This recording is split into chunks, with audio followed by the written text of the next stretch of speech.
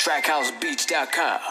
Helo Dag, sê vir my hoe gaan dit aan jou kant? Deur die genade van ons Vader, reinig ek elke dag my hart, sonder om die kind te spectate. Regulate ek my eie land, en ek het diep juist van waarheid. Hoop ek dat sy sal my kan verstaan, van my vocabulary is maar net ordinary. My kennis kan ek nie verbeg, jy moet jouself nie vereeg nie. As jy nie geloof het, jy kan jouself nie bedek nie.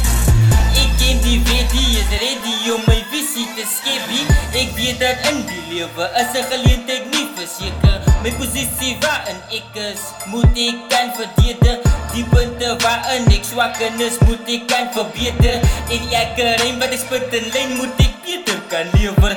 Ek streef vir my seun 'n betere generasie. Probleme wat ons staan, kan ek nie sonder oplossing laat nie. Verbeelding stel 'n beeld waar sonder ek nie voortgaan nie. Ondersteuning van geliefdes sal ek nooit weerstaan nie. Hier kom in elke forum, vergelykings kan jy maak in 'n kolom. Met 'n boek en pen kan ek beskryf waarvan ek uitborrel. Waar 'n magtigheid en vrede kan leer ek onstuimige storms.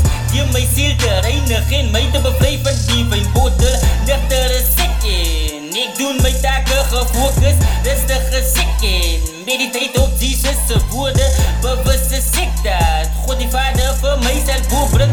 Geduldige sek met produksie soos vrugtebome.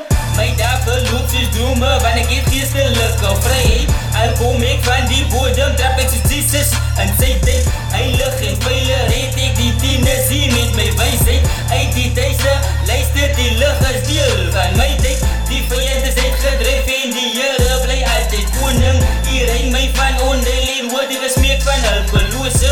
Hy red my van die stryk en pilgestel die goddelose. Hy gee my die moed om oor die vrees te kom en volg Christus spore.